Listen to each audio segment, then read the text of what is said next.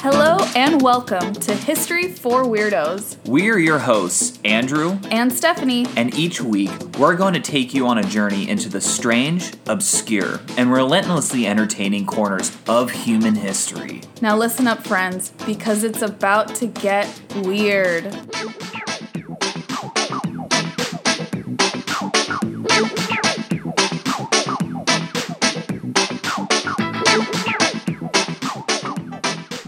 Weirdos, welcome back to episode number 104 of History for Weirdos. And happy October. Happy October, happy spooky season, and happy History for Weirdos spooky episode season. Oh my God, that's a mouthful right there. I know. I was trying to think of a word other than season, and then I didn't. Clearly. But yeah, to your point, for those of you who may not know, during the month of October, we're going to try to focus on like spookier themed episodes. Yes. We even asked on Instagram for recommendations. So if you don't follow us on Instagram, here's a reminder to do so. Yes, exactly. A shameless plug. Shameless I love plug. it. I thought you were going to share the Instagram handle. Oh, Instagram is at History for Weirdos. We're professionals. We are professionals. We know what we're doing. But we're just really happy to be here and to share some spookier episodes like we said. And then even eventually at the beginning of November, we're going to be doing a special episode on the history of Dia de los Muertos. Yeah, that's how we're going to wrap up this whole thing. So yes. It's going to be a wild ride. October is always special for History for Weirdos. Yeah. So just strap in your seatbelts, ladies and gentlemen. Also, we're both reading really interesting books, and I wanted to share them with you all because I think you guys would resonate. And they're very different, both historical. Yes. So, Stephanie, why don't you tell us about the book you're reading? I am reading a book that my younger brother, hi Tommy, gifted me. He doesn't listen to this. Gifted me. That's rude of him. Yeah. He went off to college. He is in Boston. We will be visiting him soon. So also you'll probably see some like historical Boston content on Instagram soon. He gave me Killers of the Flower Moon. And that film is coming out really soon this month, I think, October 20th. Right. It is so good, so interesting and heavy, but important at the same time. Killers of the Flower Moon has to do with a series of murders of people of the Osage Nation. And it is a historical book. It takes place in the 20s. Mm-hmm. And the book, though, I've heard amazing things about the movie. We're definitely going to see it. The book is incredible because I was just telling Andrew that even though the author wrote this book, I think in like 2016, it reads, one, as a fiction book, even though it's a historical book. It's historically reporting on these cases and the lives of the Osage people. And two, I would think that the author personally knew everyone he's talking about. So he's an incredible author. He's an incredible writer. The details make you feel like you're there. And it's history that we did not learn as American citizens in school that's so important. It's not just about the murders, although those are so important and like pivotal in the story.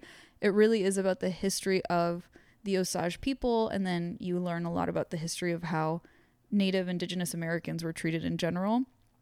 It's so good. I cannot say enough good things. And I'm only on like chapter 5 and I'm in love with the book. Oh, nice. Awesome. How about you, babe? Well, a little different. Mine's called Rome and Persia, and it details the 700-year history between the Roman Empire, or Roman Republic at first, and the Parthian and then later Sassanid empires, which are, take place in, those empires were headquartered around modern day Iran and Iraq. Mm-hmm. And so they were kind of like successor states to the Hellenistic Seleucid Empire, and then before that, the Achaemenid Persians. So, it's very rich in history, these two empires are, right? And it's really interesting because more of the sources from ancient times comes from Rome. Yeah. We have a lot of writing from Rome, but not as much from Parthia and then later Sassanid Persia.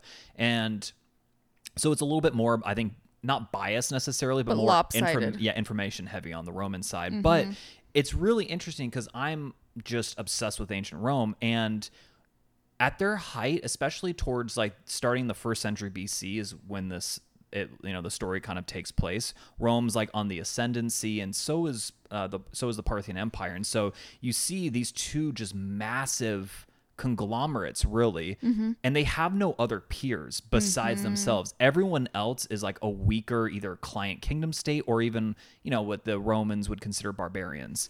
Does that foster kind of like a love-hate relationship between the two? Yes, because there is definitely some what I call like co-option, which is like cooperation and competition at the same time. Oh, I like that. And a lot of times you have full-blown wars between the two empires, right? But there's also incredibly important like trade routes that like go through Parthia and Persia and to China. And especially in the 1st century AD, silk was, it's 1st and 2nd century. I mean, really just like starting the 1st century, moving onwards, silk was super important to Rome, and you could only get there through China. So, I mean, and it's just so interesting because, guys, like 700 years is an insane amount of time. You're going from like pre-Jesus Christ, era all the way to like when Rome is like the Western Roman Empire has already fallen. Like Christianity has dominated the Mediterranean now for, centuries. But yet, you still have this empire that has just been, going strong. And then the same with Persia. Yeah. I mean, there's technically two different empires. But anyways, I could go on about this all day. We're going to get straight into the story. No, it's okay. And you should mention that book was gifted to us. Oh, that's right. Yeah. So it was gifted to us from Basic Books. They also gave us another book on Roman history. So yeah, and I will read that shortly after. Yeah. So thank you, Basic Books. Yeah, you guys are awesome. Okay. Enough about me blathering about ancient Rome because we could be here all day. Stephanie, why don't you tell us your story for today? Yeah, of course. So I'm excited. This one is not spooky in the traditional sense, but I think people who appreciate spooky season will appreciate this topic. Okay? I'm interested. All right. So picture this. It's the 19th century and Queen Victoria is ruling the British Empire with impeccable fashion sense, right? Fashion is very big in the Victorian era. But even hotter than corsets and crinoline at this time, tuberculosis. So you're going to have to explain this. Yeah. Instead of shying away from this deadly disease, Victorian society did something really peculiar. They highly romanticized tuberculosis and made it a trend. It was kind of like the OG influencer of the era. Oh my God. Because it affected everything from fashion to literature to art of the time. And today we're going to be learning all about the Victorian era's tuberculosis trend. This is so insane. This makes like heroin chic of the 90s look like it's not that big of a deal. Yes, that's a really good comparison. That's a good comparison to keep in mind during this episode, actually. Oh my God. So people have always been stupid. It's not just a recent phenomenon. It's just like with social media, it's more of in our face. Yeah, I'd say that's a really good interpretation. I think fashion trends can be reckless, dangerous even, kind of like nonsensical. Monumentally stupid. Monumentally stupid, and it's something to keep your eye out for sure. That's good to know. But before we jump into the trend where I kind of break down how it came about and what that looked like, I'm going to give us some of the history and science of the disease itself, because that's really important to understand. So it's estimated that Mycobacterium tuberculosis, that's the scientific name, may have been around for as long as 3 million years. Okay. I mean, that makes sense. TB, what tuberculosis is also called TB, was called phthisis in ancient Greece and tabes in ancient Rome and scapiteth in ancient Hebrew. So all of these ancient cultures wrote about people being infected with the disease. Okay. In the 1700s, TB was called the White Plague due to the paleness of the patients. That's like a hallmark of the sickness. And then it was also commonly called consumption in the 1800s because it appeared as though the disease was slowly consuming you. Wow. Yeah. So uplifting. So uplifting. But before they discovered the bacteria that causes TB, they had a lot of weird ideas about the disease, of course. Of course. One was that it was thought to be hereditary, which I think is really interesting That It like is strange. if your mom had TB, you'd probably get TB at some point. And then in the Middle Ages, treatment for scrofula, which is what it was called then, and the plague of TB during the Middle Ages specifically impacted the lymph nodes in the neck. That was healed by royal touch. Oh my God. This meant that people would line up in English in front of their English and French kings, specifically kings and queens, hoping that the sovereign would touch them, resulting in a cure. Oh my God. It did not. Wow. Really? It likely just led to further spread of the disease. Oh my God. That's very accurate. Some other remedies at the time, or throughout history, I should say, in Europe for the disease include cod liver oil, vinegar massages, stinky massages, and inhaling hemlock, which is a highly poisonous flower, or inhaling turpentine, also poisonous. These were all treatments for TB around the 1800s. It's insane to me how much medical like progress has happened the last like 150 years. Yeah. Could you imagine like, hey, I know this flower typically kills people, but what happens if we just like breathe it in a lot every day? Do you think that'll make us better? I mean, I really want to understand the logic behind a lot of these things. It makes no sense. Yeah, things like, I guess like cod liver oil, like drinking that or having like a vinegar massage, they're harmless. So it's fine. I guess you could think like maybe the vinegar gets the disease out of your body. Yeah. Right? Because it's acidic. Right. It's used for cleaning. But inhaling poison, how's that going to make you better? Yeah, exactly. It's interesting because like you'll see a lot of like remedies that are medieval, ancient or whatnot that like still work, and you're like, wow, like they were so advanced. So then you hear things like this, and you're like, wow, okay, never mind. Never mind. Sometimes it may have just been dumb luck that they got it right. I know. So also during the 1800s, there were vampire panics. Yep. Throughout the New England region in the U.S. And so when a TB outbreak occurred in town, it was suspected that the first family member to die would come back a vampire to infect the rest of the family. Yeah, I mean, that makes sense.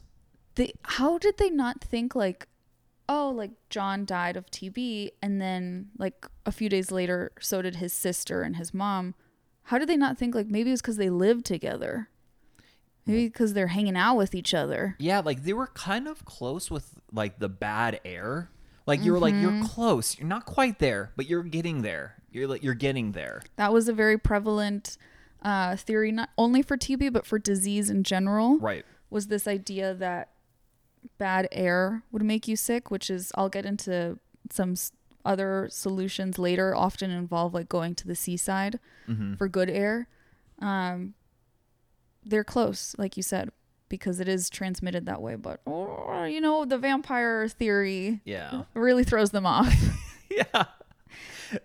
To stop the vampires, townspeople would dig up a suspected vampire's grave and perform a ritual. But this somehow didn't stop the spread of the disease. Wow, really? Yeah, people would still get sick and die. Huh. Go figure. Go figure. But then on March 24th, 1882, Dr. Robert Koch announced the discovery of Mycobacterium tuberculosis, the bacteria that causes TB. At this point, tuberculosis had reached epidemic levels in both Europe and the United States. So this is a big, big breakthrough. But as is typical with scientific breakthroughs, even though the scientific community became aware of the cause, most everyday people didn't have that information. Right. It's not like it trickled like to them like super quickly. No. Like this is probably over the course of decades. It takes a very long time. Yeah. So in a time without antibiotics, victims of tuberculosis would slowly waste away. The symptoms included becoming very pale, being very feverish. Running a high fever was a common symptom, losing a lot of weight, and coughing up blood, and then ultimately dying of consumption. Lovely. In the 18th and 19th centuries, TB had a mortality rate as high as 900 deaths per 100,000 per year in Western Europe. This included big cities like London, Stockholm, and Hamburg. And until the discovery of antibiotics, treatment for TB was, if not weird stuff, like the normal stuff would be like, oh, we should keep them warm, they should rest, they should breathe better air, things like that. They really didn't have a lot to combat the disease. It really would just like kill waste you away. Yeah, it was kind of a bit of a death sentence. Antibiotics would be a major breakthrough, but that doesn't happen until 1943. Oh, wow. So there's a lot of time. Yes. Oof.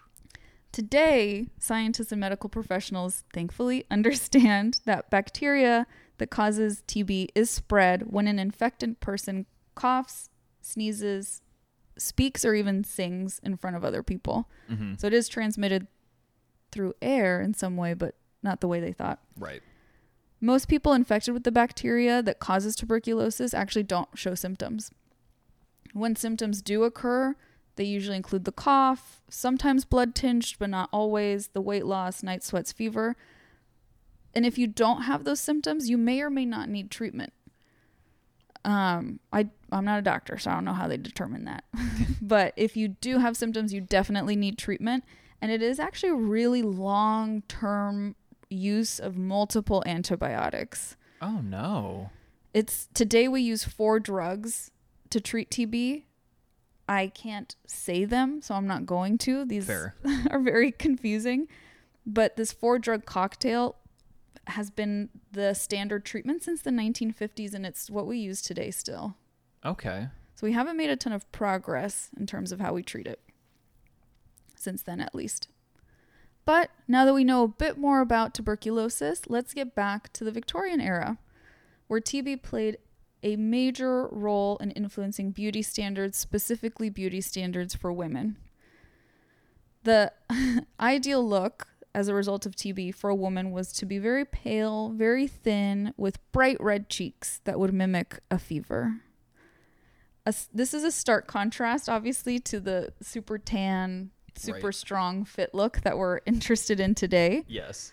Then TB was seen as a way to acquire a romantic and ethereal appearance. Interesting. People would go to extreme lengths to look paler, applying arsenic powder to their faces. Arsenic is also poisonous. And consuming arsenic wafers, kind of like crackers. Oh my God, it literally poison. Yeah. To achieve this kind of sickly Victorian ghost appearance. Oh my God. Yeah. A pallid complexion alone was the ultimate symbol of refinement and sophistication.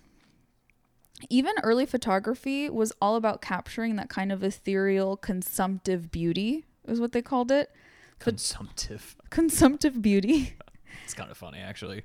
Photographers used soft lighting and props like a chaise lounge and shawls to create this image of like a soft, demure, sickly woman posing for photos. Wow. Andrew's face is very disturbed. I'm incredibly disturbed. It wasn't just about the look of TB, though. Having tuberculosis was like the best thing ever because people saw you as more mysterious and hot and oh, you're so sick. That's so hot. Yeah, it was very alluring. Oh my God. I just you keep on going. Okay. I'm literally at a loss for words here.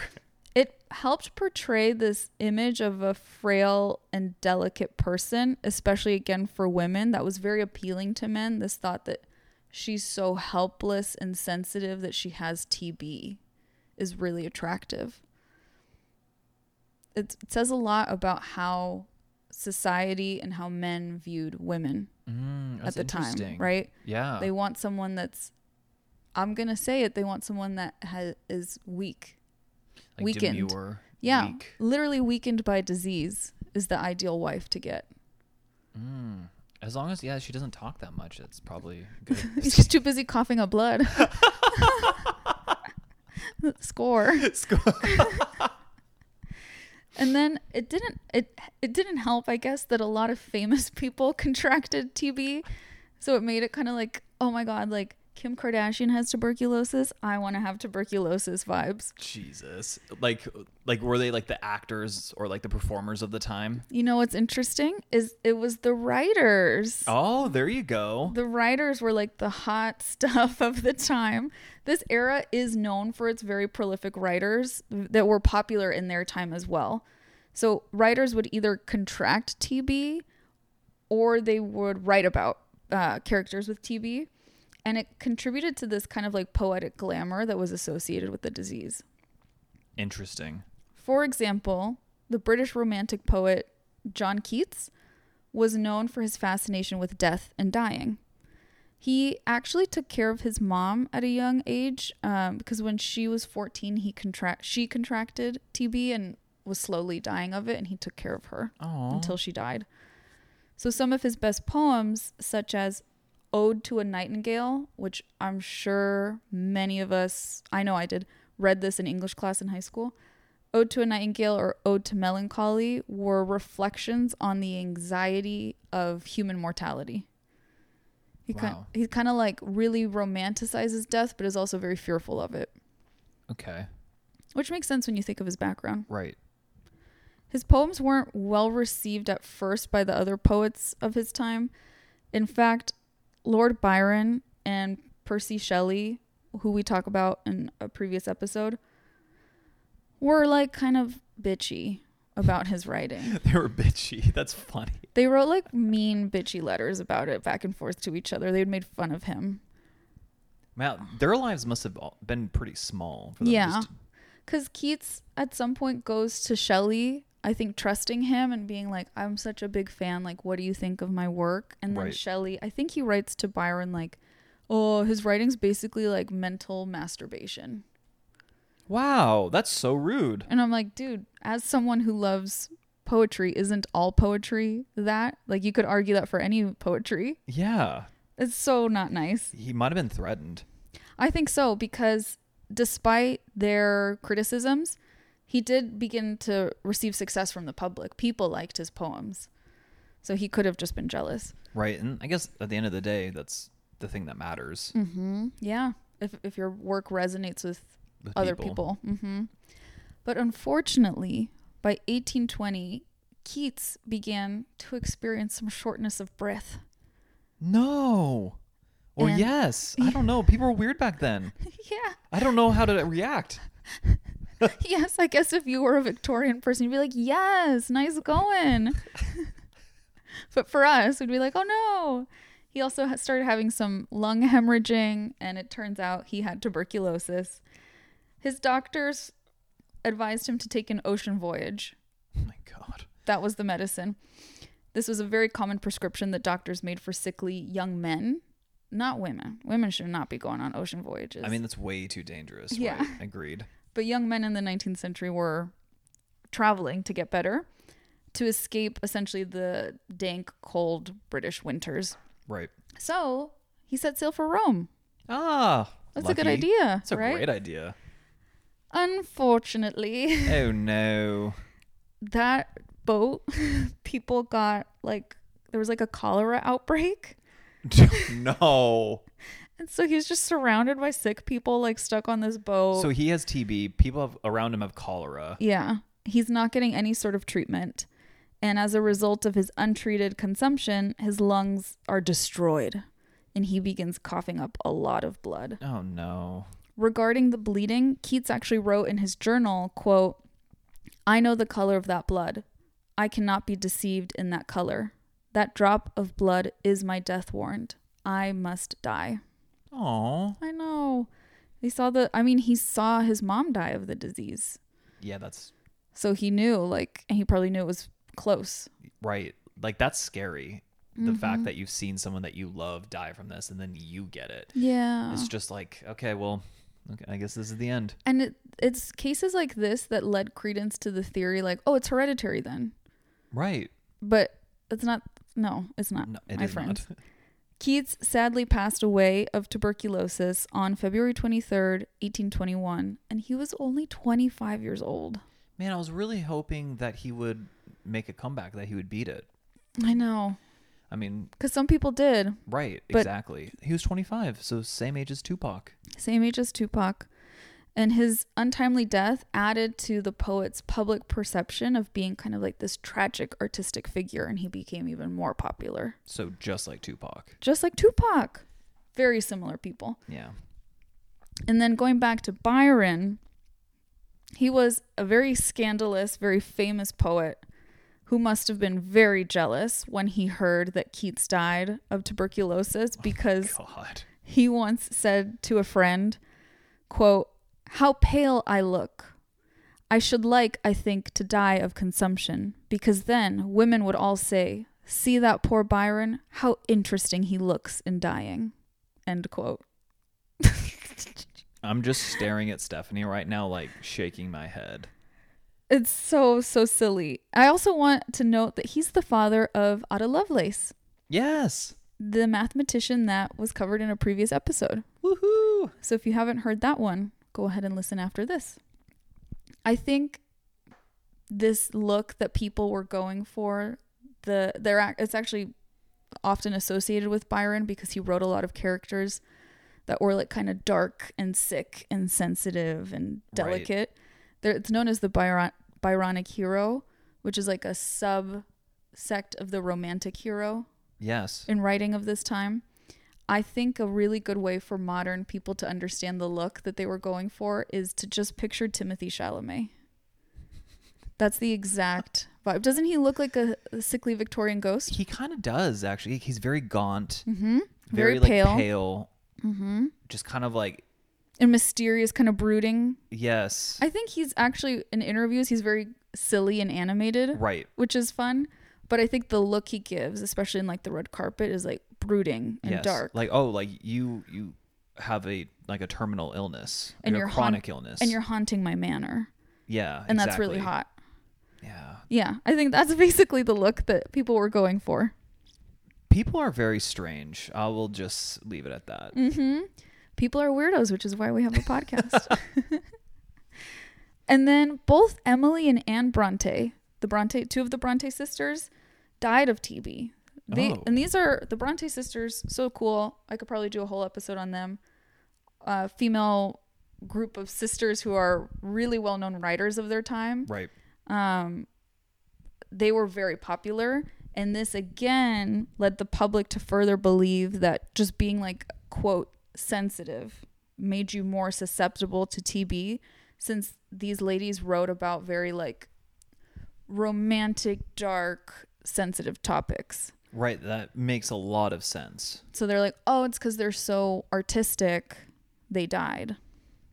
That's big brain thinking right there. But in reality, it was probably the fact that they lived together with their brother who had contracted the disease first that led to them getting sick and dying. Imagine us just like going back in time being like, no, you idiots, this is literally what this means. Their minds would be blown, or more than likely, most people would not believe us. I think we would be ignored. Yeah, we absolutely would be ignored, which is insane, because we'd be like, no, we're from the future. Like, you guys are idiots. Like, you're completely wrong. And then they would just be like, nope. Most people really love when you call them idiots and tell them that they're wrong. It goes over well, right? Yeah, they're like, I really want to listen to you. I want to hear what this guy has to say. You know what? Yeah, he's called me an idiot. He must be right. He must be right. And then the death of my beloved Jane Austen. My beloved. Everyone's beloved. I mean, let's be real. She died over 100 years before you were born. She's my best friend. Jane Austen has long been shrouded in mystery. The iconic author died in 1817, and she was pretty young too. She was only 41. And it was at the time like an unidentified disease, but over the years, scholars have speculated that it was likely tuberculosis. Okay. I think she just didn't have the coughing blood part, and so people didn't identify it at the time, but she was sick for a really long time. And again, people were like, oh my God, it's because she's a lady writer, you know? Yeah, so mysterious. So mysterious. And then artistic portrayals of TB include Puccini's La Bohème, Hugo's Les Misérables, and even a modern day example is in Moulin Rouge, when the love interest Satine in the movie played by Nicole Kidman, Nicole right? Kidman. She's a gorgeous and elusive performer who is dying of consumption throughout the movie. Yes, I remember that. Mm-hmm.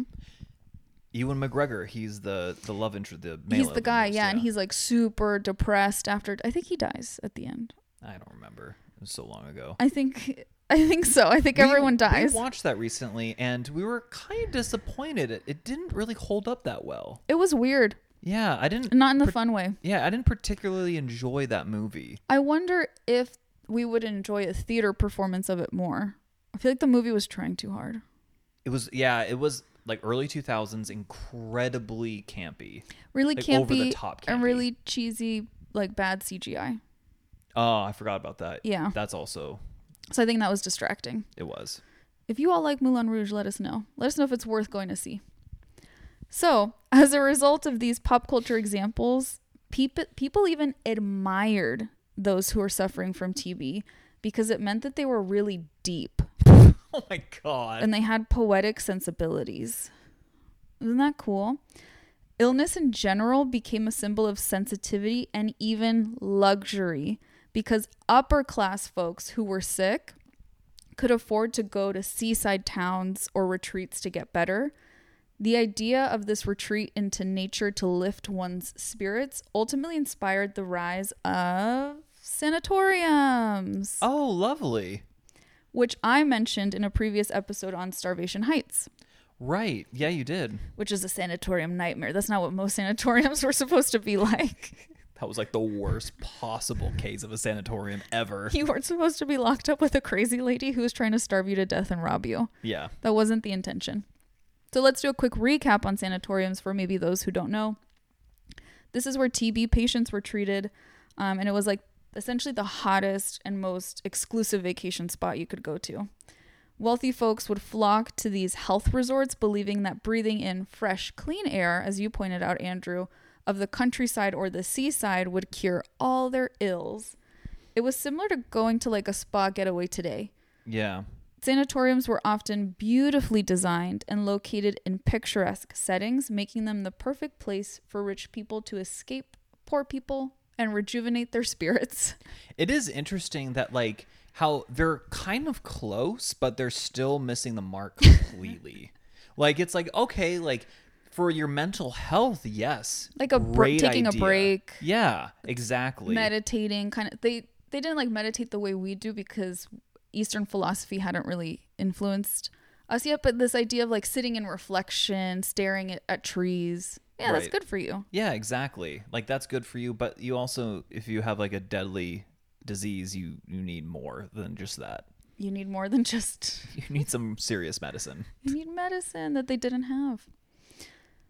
And then... I guess, yeah, they didn't even understand. I mean, they didn't understand like wee beasties or bacteria. Yeah, the wee beasties. Right. They didn't know about those. That's an Outlander reference, guys, in case you didn't know. Yeah. I think the best thing they could have done at the time would be to isolate the person with tuberculosis, right? Have them in quarantine so that the disease doesn't spread. And probably some of the more like tame interventions they did, which was like, oh, we should keep you in like a dry, fairly warm place. Right. Because at this time, think a lot of homes, even like wealthy homes would be damp. Damp, dank. Drafty. Yes. Which is exactly where this bacteria thrives. Right. So you would need, and probably like a lot of herbal tea. I know the Brits especially love their tea. So that if they just kept on having tea in like a warm, dry environment. Yeah. Some soup. They just need to go to Vegas. They needed to be in Vegas, sit in the desert. Vegas didn't even exist at this time, but you know. The slot machines would cure them. Is that what you're saying? Yes, especially with all the cigarette smoke. Oh, so good for your lungs. Yeah. They would have thrived. So let me tell you a little bit about what's going on with tuberculosis today. Oh, okay. Because tuberculosis is considered to be controlled in the U.S., but it's still a bigger threat than actually most people know. According to the CDC, there are an estimated 13 million people in the United States living with inactive TB. Okay. So like, yeah, the TB that's not actually dangerous for you. The TB that's asymptomatic. Right. Okay. But you could be spreading it to others. Exactly. And they could have symptomatic TB. Exactly. In my personal experience, for those who don't know, I used to work with veterans, specifically homeless veterans. And I can say that the disease is very common amongst the homeless unhoused populations because they tend to seek refuge in shelters. And shelters are a great place for TB to spread, especially in the winter. Yeah. Because it's a lot of people kind of packed in together that are damp and cold and coughing on each other. And so it's not uncommon for a lot of people with homelessness to develop TB, unfortunately. That is so sad. Yeah. And it disproportionately impacts poor people, like people living in poverty, not just in the US, but all over the world, obviously. Right.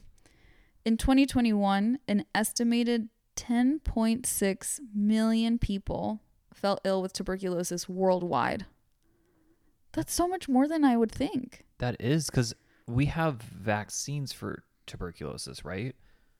We do TB tests. Right. With when you're going to like go to school, or for me as a social worker, any job I've ever taken, you have to get the TB test and they prick you. Yeah. And if it bubbles, you're effed. If it doesn't bubble, you're good. We don't have a vaccine for it. That's just a test for it. Oh, okay. Our efforts are just those 4 antibiotics. Wow. Yeah. I didn't know that. I mean, I've also never met anyone in person that has had TB. I have. I know you have. Many times. It's concerning. Or a history of TB. So if like, for example, say you get that TB test and you get a little bubble, you probably had TB and you didn't know it, right? Right. You can still get cleared for like a living situation. Like when we were trying to help veterans get housed in a transitional housing, or if you're a teacher, you could still get a job.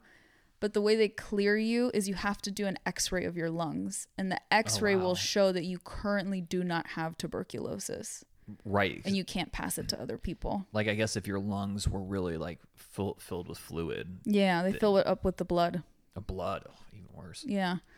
Then, you know, that's how you know. And then obviously the x-ray would also show, oh, you need antibiotics. This is more serious than we thought. But we don't have a vaccine for it. The disease is essentially still an issue that we're battling. In fact, I recently saw John Green, the author, post several TikToks about how he gave a speech to the UN on the importance of increasing the efforts to combat the disease because it's kind of fallen to the wayside. Right, and he's a writer, so he's part of that whole lineage. God, you're right. Yeah. He's doing it to represent his sensitive people. Exactly. It's because they're sensitive. That's why they're getting tuberculosis. So he's trying to protect himself. Yeah, it's all just selfish at the end of the day. I really hope John Green listens to this podcast so much. I know. And that he can respond. Like, what the hell? They can school us with the actual reason he cares. Yeah. No, that is the actual reason he cares. You believe that? Sure. Yeah. He's trying to protect fellow writers from getting the disease. Right, exactly. Absolutely. Just self-serving. But if he was really big brain, he would let people get the disease, and then there's less writers. And shut up. He's trying to get the competition out of the way. Yeah, exactly. Oh, I sound like one of those stupid vampires from like What We Do in the Shadows because their ideas are just so dumb but hilarious. That's another great personal update to share with the weirdos. We have just gotten into the TV show What We Do in the Shadows. And we're already in like the 4th season. You didn't have to tell them that. Yeah, I just like exposed us. You didn't have to expose how much we've been binging it. Too much. I think it's a perfect weirdo show. If you have not watched it already and you are a weirdo, you'll love it. Yeah, and there's actually historical elements because they're all from like previous times, right? Yeah, there's so many historical references. Yeah, like the oldest vampire was like an Ottoman general. Mm-hmm. It's really funny. Yeah. It has historical references, but it's not smart. It's a dumb show. It's like a dumb show, but it's amazing. It's incredible. Like it's so. Anyways, okay, yeah, we'll get derailed if we keep on talking about that show. Check it out if you haven't. That's our final word on that. So in hindsight, It's mind-boggling how something so deadly could be glorified and even coveted. Right. Like Byron being like, I wish I could die of TB. That's so like metal. Yeah. That's basically what he said. But the Victorian era was a time of contradictions. I think that's why I keep coming to it. Maybe that's my Roman Empire, the Victorian era. It is 100% your Roman Empire. Because it's so interesting that like societal norms and cultural values clashed in the most unexpected ways. Like Right. I also talked about the rise of spiritualism at this Yes. time when it was so highly Christian and conservative, but also everyone wanted to talk to the dead. I love it. I also want to point out that in order for your case of tuberculosis to be seen as fashionable, you had to be young, ethnically British or Western European, and rich, most importantly. Yeah. Most people who battled with this horrible disease did not have access to bougie sanatoriums and did not gain any social clout for being ill. If you were poor in TB, that was not the vibe. That wasn't trendy. Wow. So there's like, I feel like there's still some corollaries today. Like there are certain things that rich people can just get away with, but like just average folks can't. I 100% agree. I think an example that I have noticed is when a celebrity comes out and shares that they've been struggling with like a mental illness, and people are like, wow, you're so brave, you're so cool for going to therapy. But if someone in your personal life shares that they have a severe mental illness, people get kind of like weird about it. Yeah, especially as a psychotherapist yourself, that must just really irk you. Yeah, it's still certain things that are stigmatizing for the masses are seen as exceptional.